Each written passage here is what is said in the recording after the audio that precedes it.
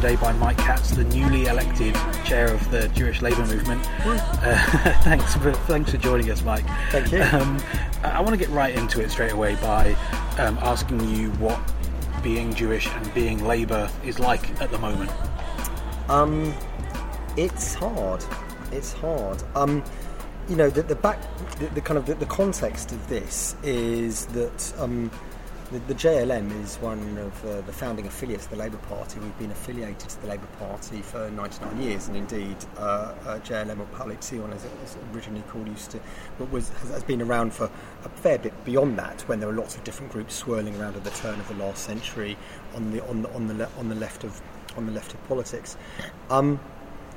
And it's been there's always been a really strong allegiance and alliance between Labour politics and Labour politicians and the Labour Party and Jewish values, and some of that's based on some of the practicalities, whether it's fighting fascism on Cable Street, or indeed before that the rise of trade unionism and the fact that lots of immigrant Jews that came from Eastern Europe and Russia at the turn of the last century were in sweated labour, and and ultimately they needed strong union representation, but they, like other union members, wanted to have representation in Parliament, and that's the basic politics behind it. And there's lots of Jews who feel that their Jewish values are progressive values, they're left values, and they've been constantly intertwined. Now, I don't want to pretend that there's ever been a homogeneous block of votes that all Jews always vote Labour, and of course that's not the case. It's never the case with any minority. But there's always been that strong tradition, and it kind of resurged a bit, I think, in the 90s and the 2000s, when Blair and Brown governments. And there's a really good line in the Bar Mitzvah by the Alan Rosenthal play, where there's a kind of in the rise of Thatcher in the late 70s, and the up-and-coming son-in-law, who's a bit entrepreneurial, says to his dad, that Mrs. Thatcher, she's got her head screwed on right, Labour's no good, and his father-in-law tells him off and says, well, listen, in my day you were given your Labour Party card at your Bar Mitzvah when you're 13, and that's the sort of kind of just common feeling. And so the Jewish community itself looks on in horror when it can't quite understand what's happening, in the sense that, whether you voted Labour or Tory, whether you were, whether you're active in any political party or not, and whether you're a trade unionist or not, the idea that one of the main political parties, and not only that, the political party which your community most kind of closely identified with over the past century, suddenly turns into a place that looks completely foreign. And for those people who aren't members of the Jewish community, who are sympathetic, appalled at what they're seeing, but don't experience it, give those people a sense of what that has been like. What has the Jewish community seen from elements of the Labour Party? Well, it kind of exists in different levels and in different places. So for the community looking on, it sees a change in the complexion of the Labour Party, in the membership of the Labour Party. That's undoubtedly a factor of the expansion of the Labour Party in terms of membership, and they see a much greater willingness to share material online that's clearly hateful, that crosses a line, that engages in really some kind of very old-fashioned right-wing, actually, anti-Semitic tropes around global conspiracies, around media control and financial control, that very easily crosses the line between very legitimate criticism of the government of Israel with absolute hatred of Israel's rights, denial of Israel's right to exist, and from there easily into anti-Semitism.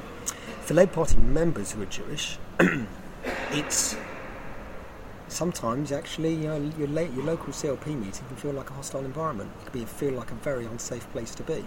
If you want to stand, if you feel that you can't, very difficult to challenge assertions that are made about whether it's about the anti-Semitism crisis in Labour by people on the left support of the leadership saying that this is all smears and political deflection, or whether it's about issues around the Middle East, or if it's challenging other stereotypes that come up.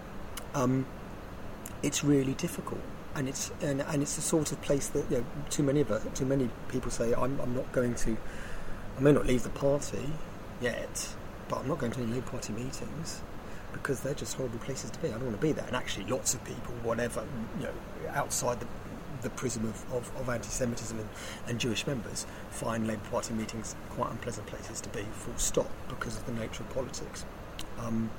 And so it's a struggle. It's a struggle, and you go from that to say, well, why do we go out and campaign, and why should we support people if they are in their efforts to get elected or re-elected if they're not supportive of us? And that sort of takes you to some of the decisions we came to our AGM on Sunday, and how we're going to behave going forward.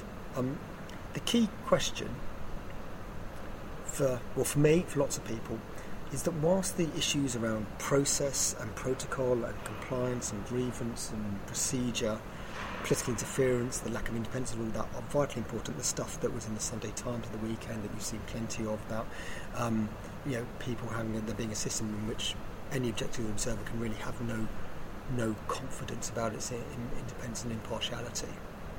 To wit, if you're a political fellow traveller or an old mate of somebody, you can get away with stuff, because the ties of solidarity are more important than doing the right thing, full stop, morally, let alone doing the right thing for a party whose credentials have always been impeccably anti-racist, and whose anti-racism and equalities and tolerance and diversity are kind of meant to be part of their DNA.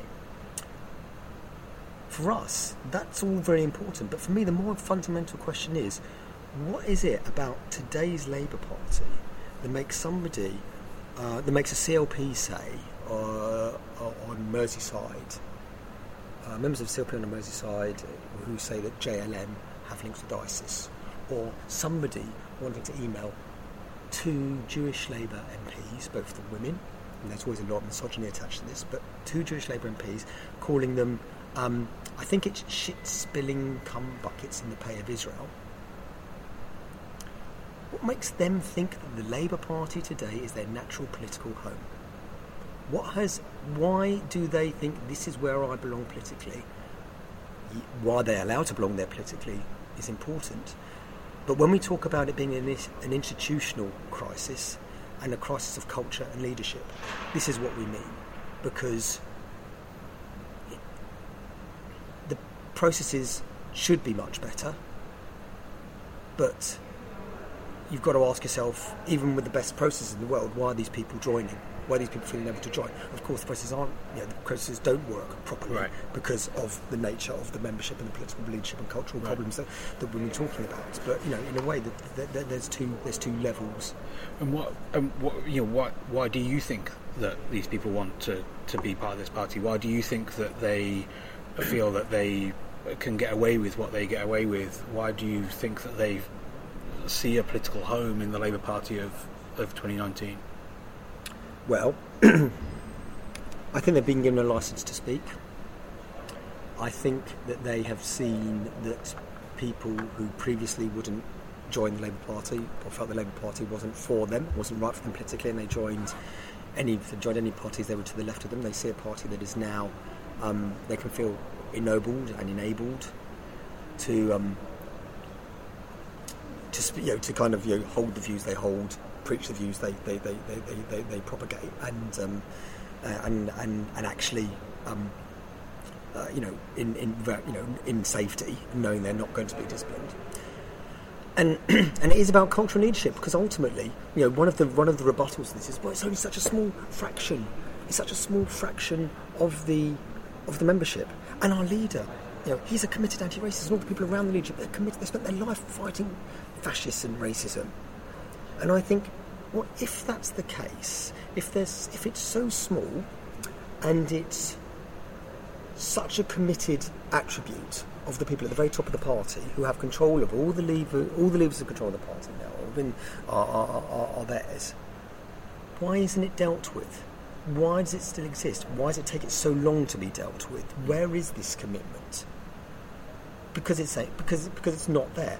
Why, ironically, does it take momentum? I say ironically, momentum. 2 days to chuck out Jackie Walker after that incident at the 2016 annual conference, Labour Party annual conference, but it takes the Labour Party more than 2 years. Yeah, and I want to get on to talk about the organisational side of things, because, like you say, that response is important and those rules are important. But I just want to talk for a second about the kind of emotional or political, whatever you want to call it, response. It's always shocked me that, apart from a couple of exceptions, the response has been quite legalistic, an attempt to explain it away, to minimise. How do you think that people in the Jewish community, or Jewish members of the party especially, I guess, feel when they hear that from the very top of the party, instead of a howl of shame and outrage that this would happen in the party, that there's actually that minimisation? Well, this is why people have responded to Tom Watson's messages and Gordon Brown's messages so strongly, because there's an emotional connection, and people understand that this is a wrong done, and it's a double wrong. It's a wrong against the community, and it's a wrong against the history and the heritage and the integrity of the values of the party. They understand this. And I suppose, going back to your earlier question, I think maybe this is literally semantics, but anti-Semitism is racism. And I think maybe some people think that anti-Semitism is somehow not racism. Now, we know that anti-Semitism is different from other sorts of racism in that it's a punching up, using air inverted commas, racism, as well as a punching down racism. In that, and one at the same time,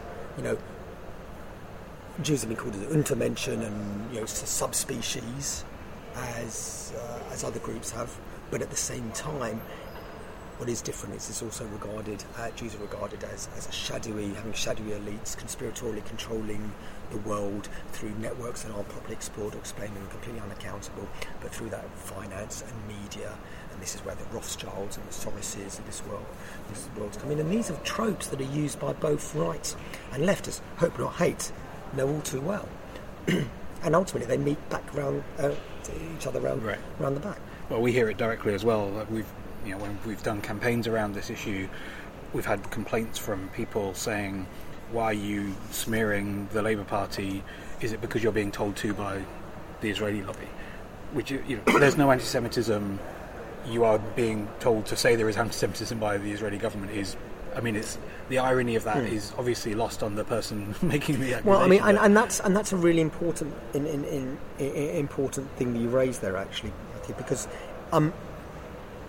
the dual loyalty thing, that's a really old established trope, and it was this attack on Jews made by Soviets and Nazis alike, from the left and from the right, that somehow the Jews have dual loyalty. Now, prior to the establishment of Israel, the loyalty wasn't loyalty to their country of birth or where they live, but loyalty to this shadowy network of co-religionists that were controlling the world somehow. All these people, mucking out cattle stables in the middle of winter in some poor shtetls, or working 18-hour days over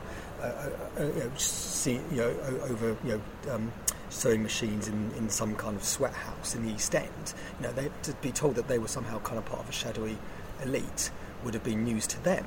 But nonetheless, this dual loyalty charge, now we have Israel as the true focus of all Jews' loyalty. And research has concluded, independent research has concluded that 93% of Jews have some sort of identity and feeling regard for Israel. Okay, and so Jewish national self-determinism has been realised in Israel. This week we saw, sadly, it looks very likely that Benjamin Netanyahu is going to be able to form another government. I'm very clear, were I voting in Israel, there was no way I'd be voting for him. And one looks at the poor performance of both Labour and Meretz, a sister left-wing party in Israel, and in despair, because they are barely holding on, let alone making any kind of progress. And I'm very clear that I want to see a two-state solution along the lines of Labour Party policy. And at the moment, both the Palestinian extremists running Hamas and particularly and also increasingly on the right of Israeli politics, people are forgetting about a two-state solution. They're just about a one-state solution. This isn't going where we're going. So the idea that somehow we are in the pay of Israel, and B, we're in the pay of Mossad and Likud and Benjamin Netanyahu and the Israeli government is obviously just a kind of it's a nasty racist stereotype. And I put it to people, let's not try and be too controversial, but Narendra Modi has a record that some people in terms of human rights would question. and nobody looks at somebody of Indian heritage, second, third, fourth generation in this country, and says, well, you clearly must be in the pay of Modi, and you must clearly, back his, BJP Hindu nationalism, which is doing and of course nobody would dream of doing that, and everybody accepts that whether you come from past South Asia, or if you come from of Chinese or Japanese heritage, or indeed any other kind of heritage, that you can't celebrate and be part of that, and at the same time be fully a member of British society. We interviewed Clive Lewis for the Hope No Hate podcast recently, and he gave the comparison of as a black man being accused of somehow complicity in Idi Amin's crimes, and I think there was a helpful comparison. But that brings me on to one of the things I wanted to ask you about the reaction of the leadership of the party. And it seems to me, but I want to hear what you think. There is a nuance across the different responses. I think it would be fair to say that you mentioned momentum. John McDonnell has been more outspoken than some of the others. But to what extent do those, I think, strong words that John McDonnell's issued, Jeremy Corbyn has written strong words, but we haven't seen the changes. And this is it completely. Sorry to cut across you, but this is it completely. We want to see action. Frankly, over a year ago now, the Jewish community, in an unprecedented move, demonstrated outside Parliament, and following that there was a meeting with Jeremy Corbyn and kind of the main community organisations, and they set out six ways to move forward, and there's been no engagement with that. We as JLM met Jenny Formby, the Labour Party General Secretary, soon after she came into post, and it was a long meeting, over 3 hours, and we said that we came up with a 19-point action plan. None of those actions have been touched. And when we write to the Chief Whip in July last year, complaining about Chris Williamson and his abuse of the whip and his support for suspended members and his denial of anti-Semitism, is basically it's Jew baiting. Do you get a response? No. We want to see action.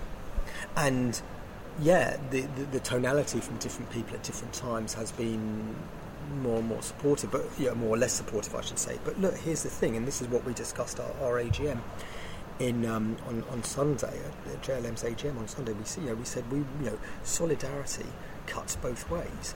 We will, if you back us, we'll back you, but we really need you to back us, and that doesn't mean just sending out a nice tweet or sharing something on a video on Facebook.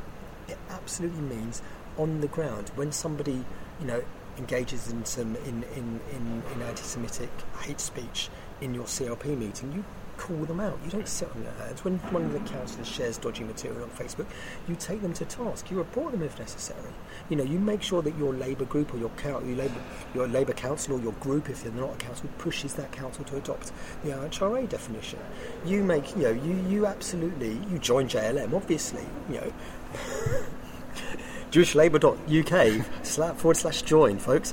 But this is the way that you show solidarity. What you don't do if you're you don't remain president of an organisation like the Labour Representation Committee, which still has Jackie Walker as an active member on it. Yeah. So what practical things do you want to see, both from the National Party and then from individuals? I mean, you mentioned some of them there, but what practical changes do you want to see, and what hope have you got? Do you hold on to that any of those changes will come? Well, that's the $6 billion question, isn't it? The changes, some of the changes we know. I mean, so at the moment we have the Equalities and Human Rights Commission, which is a watchdog set up by the Labour government. Has a referral that from JLM, amongst others, to investigate the party for institutional racism. We submitted 1,000 pages worth of evidence. The Labour Party has delivered a response to those to initial kind of has been given the opportunity to kind of set out its case by the AHRC. To help the AHRC decide its best approach, and we want to see the evidence. A motion, the Parliamentary Labour Party on Monday said we want to see We want to see this evidence. We want, and let's have some clarity here, because sunshine is the best disinfectant. We want to see independence in terms of the process, and that's one of the calls the community organisations made. We've got the issue of training. We were told, we JLM with the party back in 2016 developed a training module in conjunction with community organisations, so that we were clear about we were saying that everybody was happy with what we were saying. We've been delivering that off our own bats, using our own resources in labour clubs and in CLPs across the country, and now it seems that we're not good enough to do that. And still we have the NEC and the NCC, the National Executive Committee and the National Constitutional Committee, the two uppermost labour bodies that decide on disciplines and grievances. The members still haven't received training in anti-Semitism awareness, and so we're on hold at the moment because we feel it cannot be right to exclude the party's sole Jewish affiliate from a discussion about anti-Semitism awareness training. So, in what you're saying, in practical terms, there are ways in which the Labour Party has gone backwards in the last 6-12 months. Yeah, completely. And that's for us ultimately why the question of affiliation must stay on the table. And I made it clear when in the election hustings on Sunday night, that I won, that the affiliation has to stay on the table. Look, it breaks people's hearts, the idea that after 99 years of affiliation we would have to walk away from the party. But and we absolutely have to be clear with the party that we are not joking around. This isn't something that we are going to take lightly, and you cannot decide that a little bit of racism is okay, or you cannot decide that we need to tackle racism, but let's do it after the local elections. Let's do it tomorrow. This doesn't help you win elections ultimately. This only loses elections because it speaks to your values and you get found out. And from that perspective, we need to see action now. And they've had too long. They can't pretend that this. And the interesting stuff on a technical point, the interesting thing about the revelations in the Sunday Times on the weekend made it absolutely clear that one of the previous defences, this was all under the previous General Secretary, the new General Secretary of this country. It's absolutely not the case, because we're talking about the email that I referred to earlier with the really, really unpleasant language, was sent in February. Right. This is undercurrent management, and they need to account for it. Yeah. It says a lot that we're going to have to put this podcast under an explicit rating on iTunes because of an email that was sent by a member of the Labour Party to a Labour MP. I mean, that says a lot. I can only apologise for that. No, I don't mean that. But I mean, I think that says a lot. Yeah. But in terms of practical things that people can do, Gordon Brown talked about non-Jewish members of the party joining JLM as an affiliate member, and people should do that. Yeah. We'll put the link in the description of this podcast. Thank you. What else should people do? What else can people do to show solidarity, to stand with you? There's a number of things. I mean, if you're a Labour Party member, it's about in the same way, and it's difficult, I understand, calling out stuff when you see it, whether it's online or it's in party meetings. Sometimes some of this stuff is really sins of commission, and people know what they're doing, but it can be sins of omission. And it's about understanding that Jewish members and they don't need to be obviously Jewish, and they don't need to be very practicing Jewish members. This affects everybody. They need your support, and they need your help, and maybe you go and show them support at the next CLP meeting. Tell them, ask them if they're going. Say, come along with me. We'll kind of sit together. That's all the simple stuff. It's about asking your local councillors why the council or the group hasn't pushed for adoption of IHRA as a definition. So many local authorities have.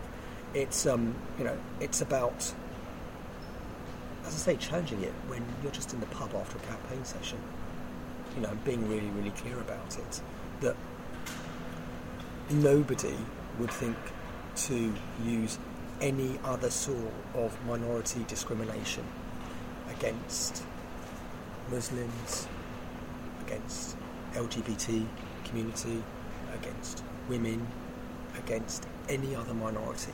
Nobody would say, this comes at the basic first principle, which is you allow victims of hate in the first instance to define their hate, and then you look at that, and then you investigate that.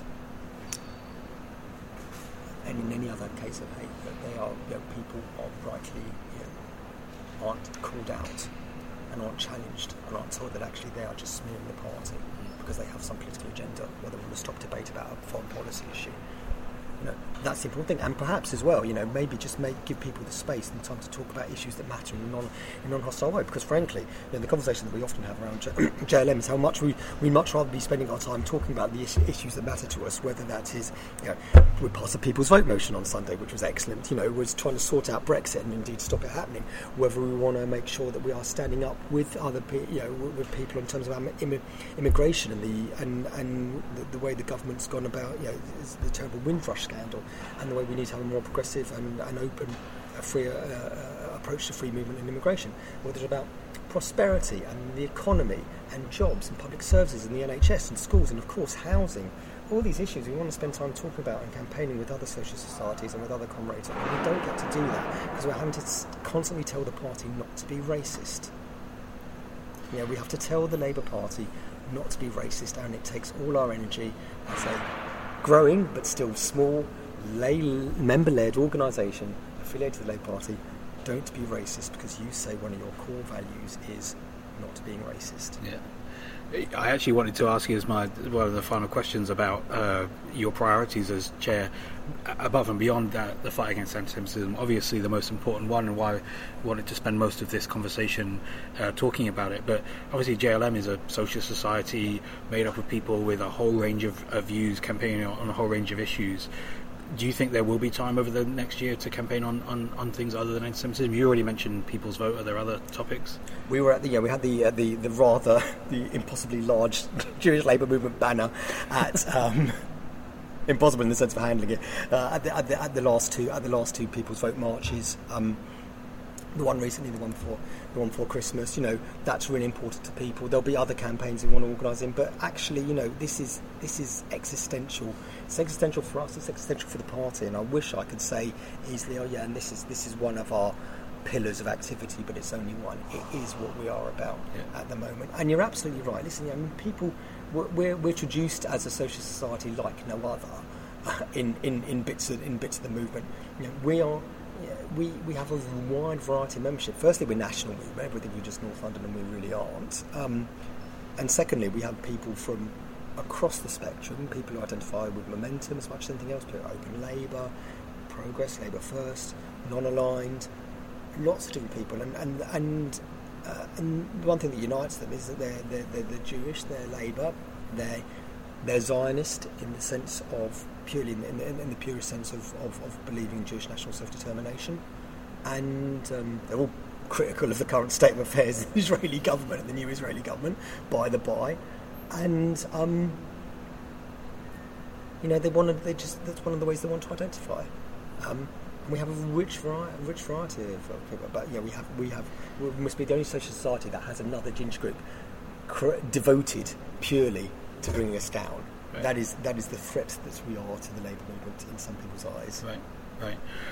You've just been elected, but I wanted to finish up by asking, do you ever feel like there's going to be a point where you just say, I can't do this anymore, we can't do this anymore, we can't bring the Labour Party back from this hole it's got itself into? Do you ever feel like you'll get to that point? I think it's very clear and present danger, and for some people, I think, and the people who have already left the party but are still JLM members, just the technical note being membership of the JLM is for anybody who qualifies for Labour Party membership, like most social societies. So as long as you're not a member of another party, you don't campaign for other parties, you can and support Labour's broad aims and our aims and values, then you can be a member of the JLM. The majority of our members are Labour Party members, of course. But I think many of those people, we're a bit of a halfway house.